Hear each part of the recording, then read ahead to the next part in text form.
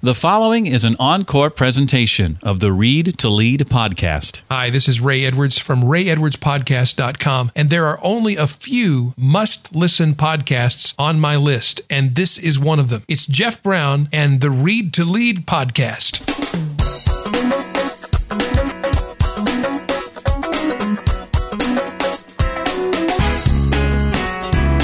When you hear your own speech patterns, many times those are self-defeating patterns, and we want to shift it. And when you shift it, it's amazing how the stress melts away. Welcome to the Read to Lead podcast with Jeff Brown.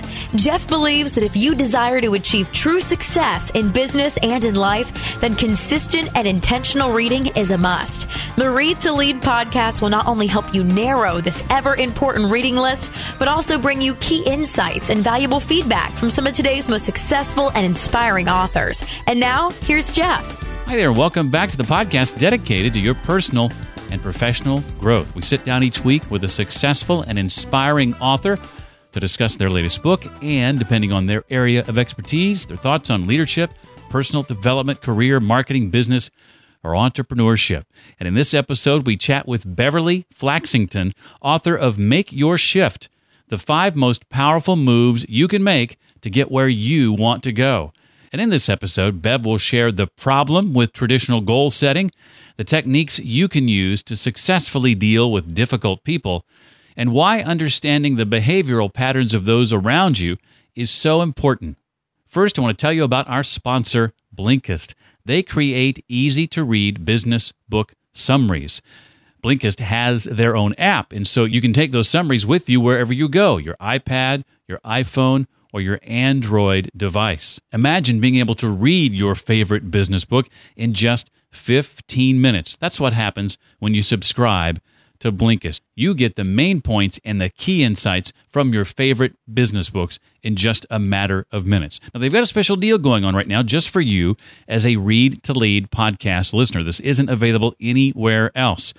If you go to readtoleadpodcast.com/Blinkist, that's readtoleadpodcast.com/Blinkist, and enter the discount code READ2LEAD, all one word, at checkout, you'll save 20% off an annual subscription. That address one more time, readtoleadpodcast.com/Blinkist, Blinkist, and enter the discount code READ2LEAD for 20% off your annual subscription to Blinkist. Beverly Flaxington, 2-time best-selling and gold award-winning author, is an international speaker and accomplished consultant, hypnotherapist, personal and career coach, best-selling author, college professor, corporate trainer, facilitator, behavioral expert, entrepreneur, and business development expert. Can you say portfolio lifestyle? Wow. Beverly's knowledge of human behavior and the most effective ways to make change happen have helped thousands of people and hundreds of organizations over the years.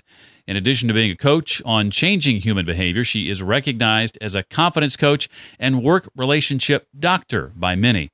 Bev has created a number of proprietary successful approaches to changing human behavior and helping companies reach higher levels of excellence, including the sales effectiveness model, the 5 secrets to successful selling, and the SHIFT model, SHIFT, which we'll be discussing today. She is a frequent speaker and contributor to articles on the subject of sales, marketing, behavioral issues, employee and career issues, effective time management, and dealing with difficult people. Bev is also the author of Make Your Shift, the 5 most powerful moves you can make to get where you want to go. Bev, first of all, welcome to the Read to Lead podcast. We're excited to have you here today. Thank you. So happy to be here. Well, implementing change is something that we all struggle with, and I personally like how you've chosen to incorporate the term shift, because shift to me feels more gradual, more evolutionary, and less abrupt. Was that intentional on your part? It absolutely was. I think that people chafe at that word change because they think that they're going to be changed or that something big is going to happen that they don't know what it is. Shift feels to me like a much more natural process. We're constantly shifting in response to things. It's more natural and I think less scary for people because it is something that's a natural process. Well, when it comes to living the life that we really want, which is what we're all about, what do a lot of other books, in your estimation, miss or fail to take into account? Number one thing is what I call, Jeff, the human element. There's a lot of good theories, a lot of good programs, a lot of things that have worked for other people out there, where maybe you set the goals, maybe you take certain steps, maybe you have to do things a certain way. And it worked wonderfully for the person who wrote that book or who invented that program. But they're not taking into account that for each of us, we're the only ones living in our own lives. We're the only ones dealing with whatever it is we're dealing with. And while we share many traits as human beings, we also have many, many places that we're different. So I thought it was so important to give people a framework that lets them be who they are, but still gives them the guidance that they need to get where they want to go. Mm. Well, goal setting is certainly integral to getting where we want to go in life. We've talked about that on the podcast before. But when it comes to that, Bev says the traditional goal-setting process can actually hamper our success rate. Bev, describe for us this first step in the SHIFT model, SHIFT, the S, specify your desired outcome, and how we can improve our goal setting. Yes, and I'm a big proponent. We have to have goals. We have to know what is it that we're navigating to. We have to know, as I call it, what does success look like to me? But Jeff, what I have found time and time again, whether it's with individuals, whether it's teams, whether it's businesses, when you ask them about a goal, many times we'll set a vague, oftentimes lofty, a bit unclear type of goal. So I might say that my goal for this year is I want to get into better shape. That's a goal. But what does success really look like to me? We're often missing the specifics. I want to get into shape as defined by what? As defined by weight, as defined by how many pounds I can lift at the gym, as defined by how many stairs I can go up without getting winded. What does that really mean to me? How will I know when I've actually accomplished that goal and reached that level of success? So that specificity is really, really important. I may not be able to say it, but I know what it means. We really need to be able to break it down and be really clear. What does success look like? So don't stay with that overall general goal, but bring it down to what is success for you? Well, the second step says to, and we're in the H part here of SHIFT, says to highlight and categorize your obstacles. And you say that though each step is important, this step makes the difference. So what does highlighting and categorizing your obstacles look like to you?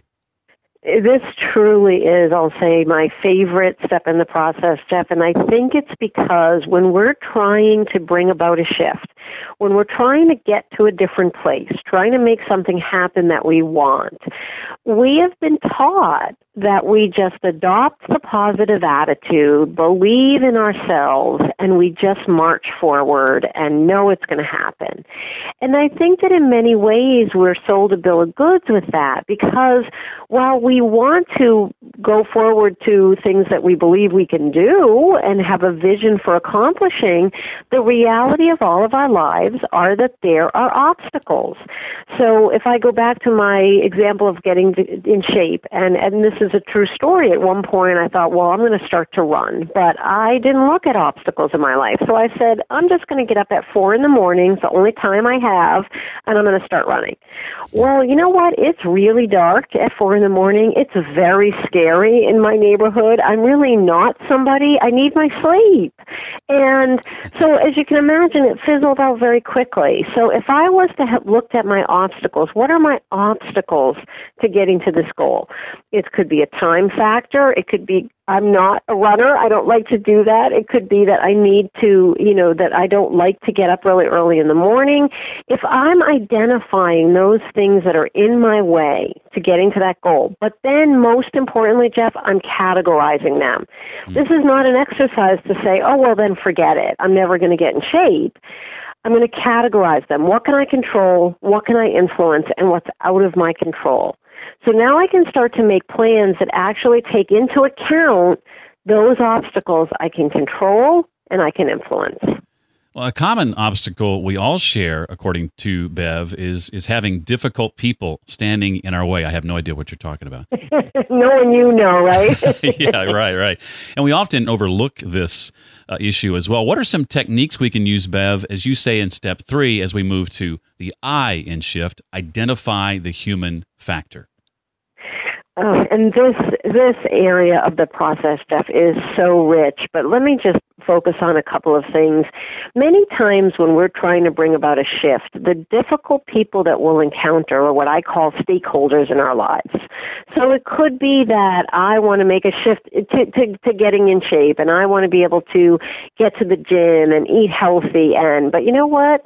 My family's not on board with it. They like the syrupy sweets that we've been served. They don't want me not home at the dinner hour if that's my only time I can go to the gym. And so they may do things to try to thwart me because it's not in their best interest in their minds for me doing it, right? Right. So they seem like they're being really difficult.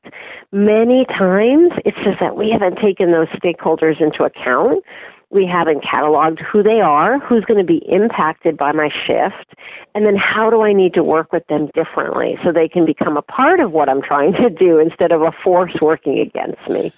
I like one example you gave in the book of the woman who wanted to lose weight, and she hadn't brought her husband into the loop or taken him into account as a stakeholder, and he wasn't clear on why she was doing this, in fact, felt threatened by it. Yes, and this is a common, he actually got to a point where he thought that she was getting ready to leave him. I mean, his mind went to all kinds of things because why would she be all of a sudden taking these steps and doing all these things for herself if there wasn't something else underneath it?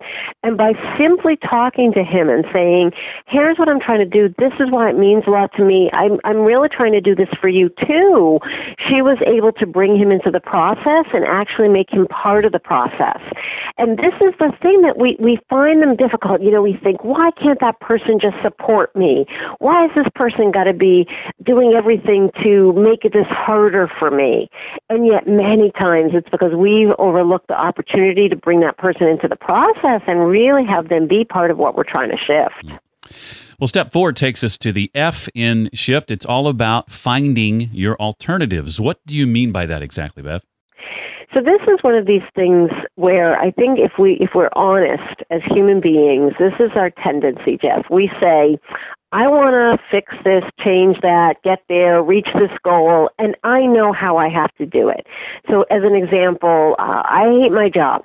I know that what I just have to do is get a new job, right? That's my solution. And then I set out to do it, and I do all of this work, and then I get the new job, and I find myself in maybe even a worse place than I was before. Part of the problem is we haven't gone through the steps before we start to try to brainstorm and find alternatives that are going to work for us. If we don't know clearly what success looks like, and we haven't defined it, if we haven't highlighted those obstacles and understood which ones really are meaningful to us, and we haven't thought about that human factor, only then, when we've done all of those, can we start to think which alternatives matter to me? I teach a college class on leadership, and we have a not-for-profit come in, and they present their problem. And until I teach the students this process, it's the natural reaction. You can see all of them. They know the solution.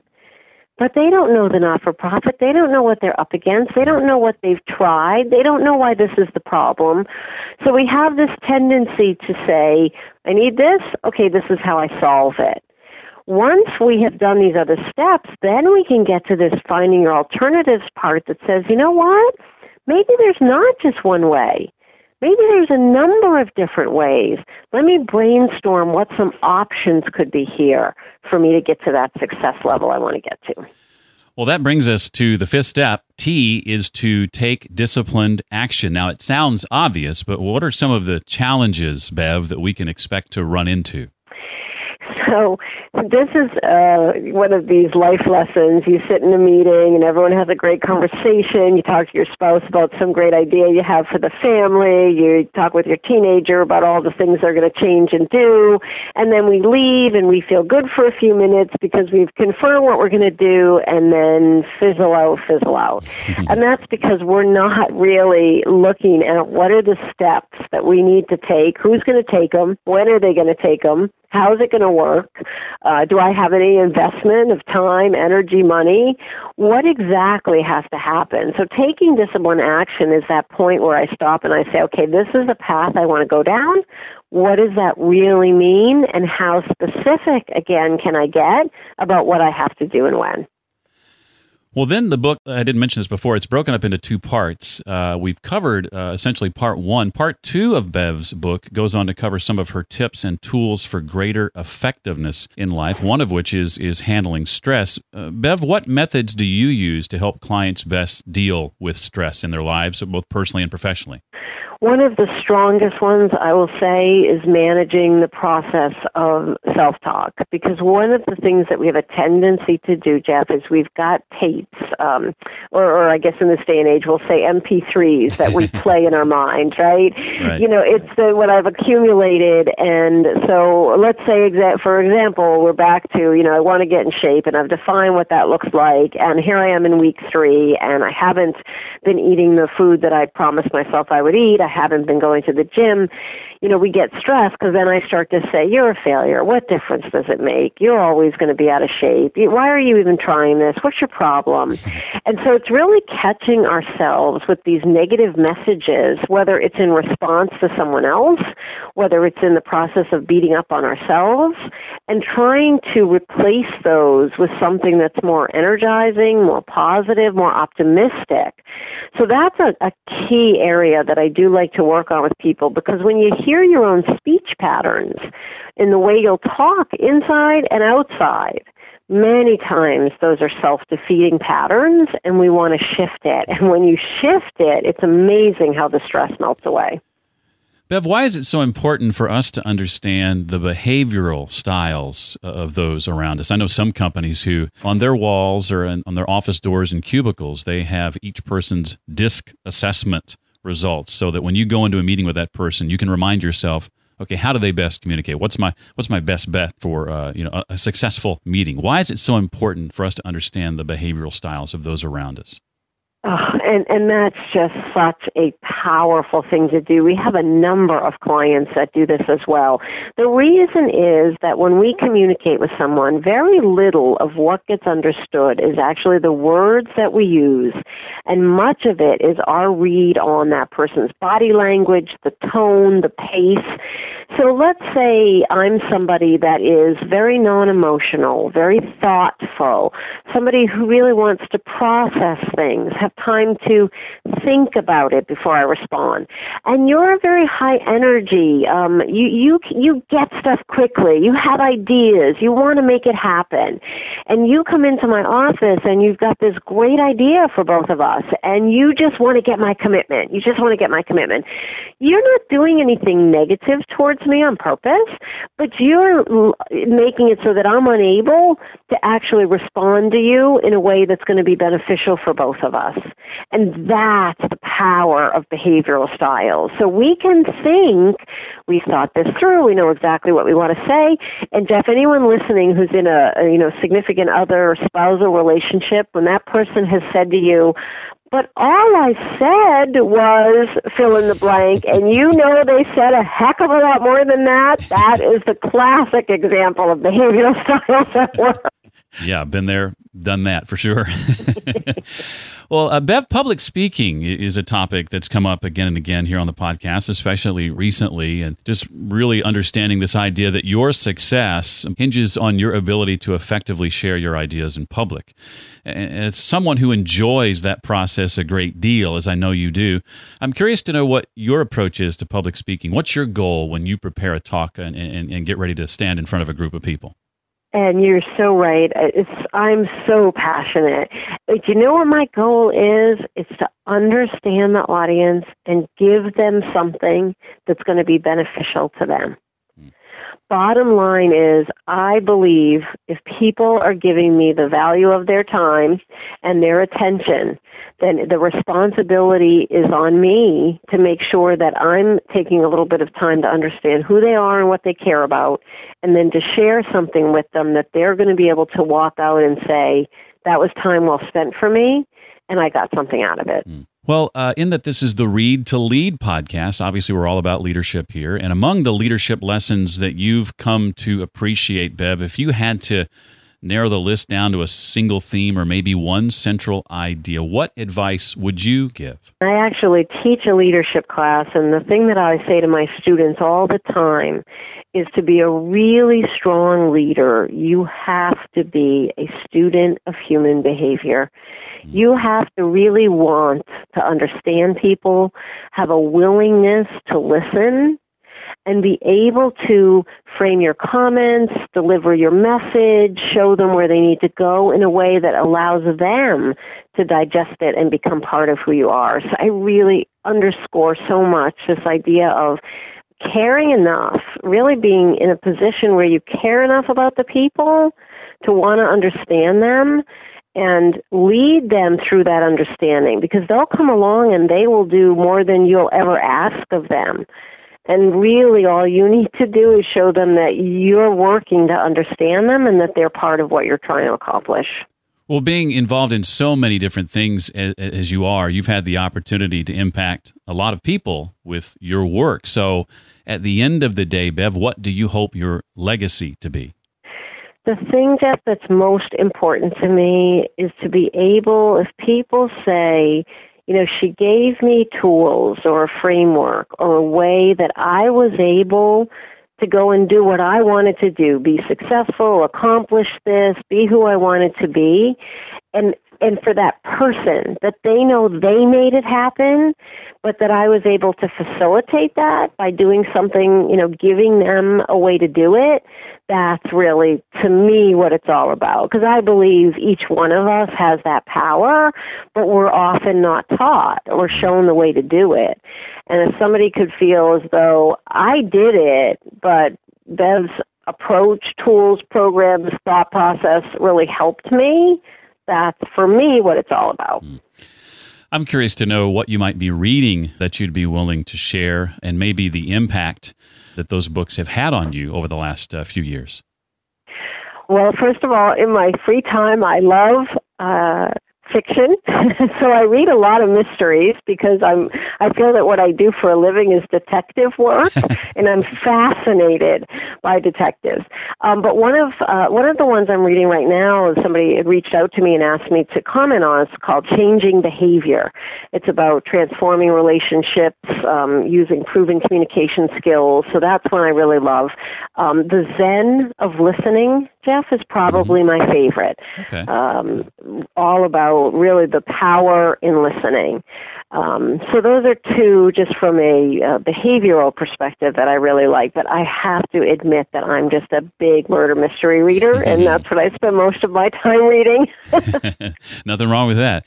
We'll be sure to put links to both of those, as well as Bev's book, of course, and her work in the show notes, so you can check that out there. Bev, what's next for you? What projects are you working on now that you're excited about and maybe want to share with others? So two things that I'm really excited about. My work has been chosen to be in an app that is all about self-help and giving people tools to be able to improve and, again, you know, find their own way to success, but by using the tools. And so I'm in discussions this week about being included in that, and very excited about that because that would give me the opportunity to reach a broader audience with some of what I do. And then second, and kind of in parallel to that, I'm doing a lot of work to take many of my programs that have been very successful in the corporate arena and be able to make them a little more accessible to the average person so that they're able at their own pace to walk through them and be able to use them. So both of those are things that I'm very focused on right now and just very excited because I feel as though it's an opportunity to take some of this and be able to reach a broader audience, give people tools that they can then go and do what they need to do to be successful. Well, I highly recommend the book. Again, it's called Make Your Shift, the 5 Most Powerful Moves You Can Make to Get Where You Want to Go. Bev, very much appreciated having you on the show. Thanks for giving of your time today.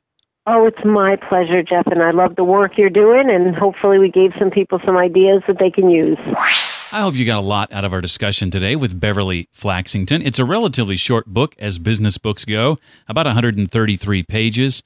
A quick and easy read, but a lot of great information packed inside this book. Again, it's called Make Your Shift, the 5 most powerful moves you can make to get where you want to go. We've got a link to it in the special show notes page just for this episode, along with all the other links and resources Bev and I talked about today. That's at readtoleadpodcast.com/044 for episode 44. If you'd like to network with Bev, one of the best ways to do that is on Twitter. She's at Bev Flaxington on Twitter. That's Flaxington, Bev Flaxington. The Read to Lead podcast, by the way, makes for a great conversation starter. Remember our sponsor, Blinkist, and the opportunity you have to get 20% off an annual subscription to a great service. Business book summaries you can read in 15 minutes. readtoleadpodcast.com/Blinkist and use the discount code READ2LEAD at checkout. And finally, if you could do one thing for me, I would greatly appreciate it if you'd rate the podcast if you haven't done that already.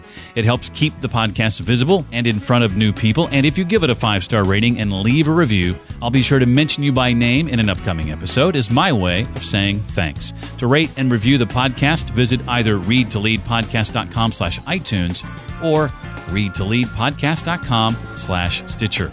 Well, that does it for this week. I expect to see you next time on the Read to Lead podcast. Thanks so much for listening to the Read to Lead podcast. As a subscriber, we challenge you to be more than just a passive listener. Become a vital member of the community. Visit us on the web at readtoleadpodcast.com and chat with other members at facebook.com/readtoleadnation. Until next time, remember, leaders read and readers lead.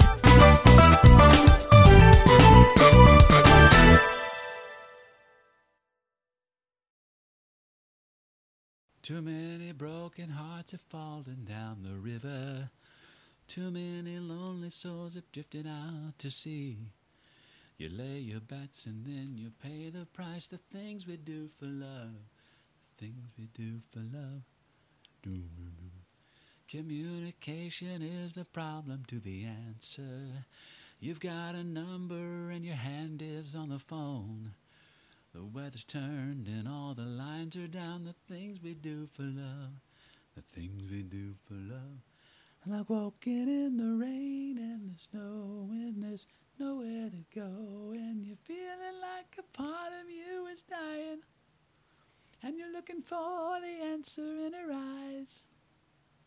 You think you're gonna break up and she says she wants to make up. Ooh, you make me love you.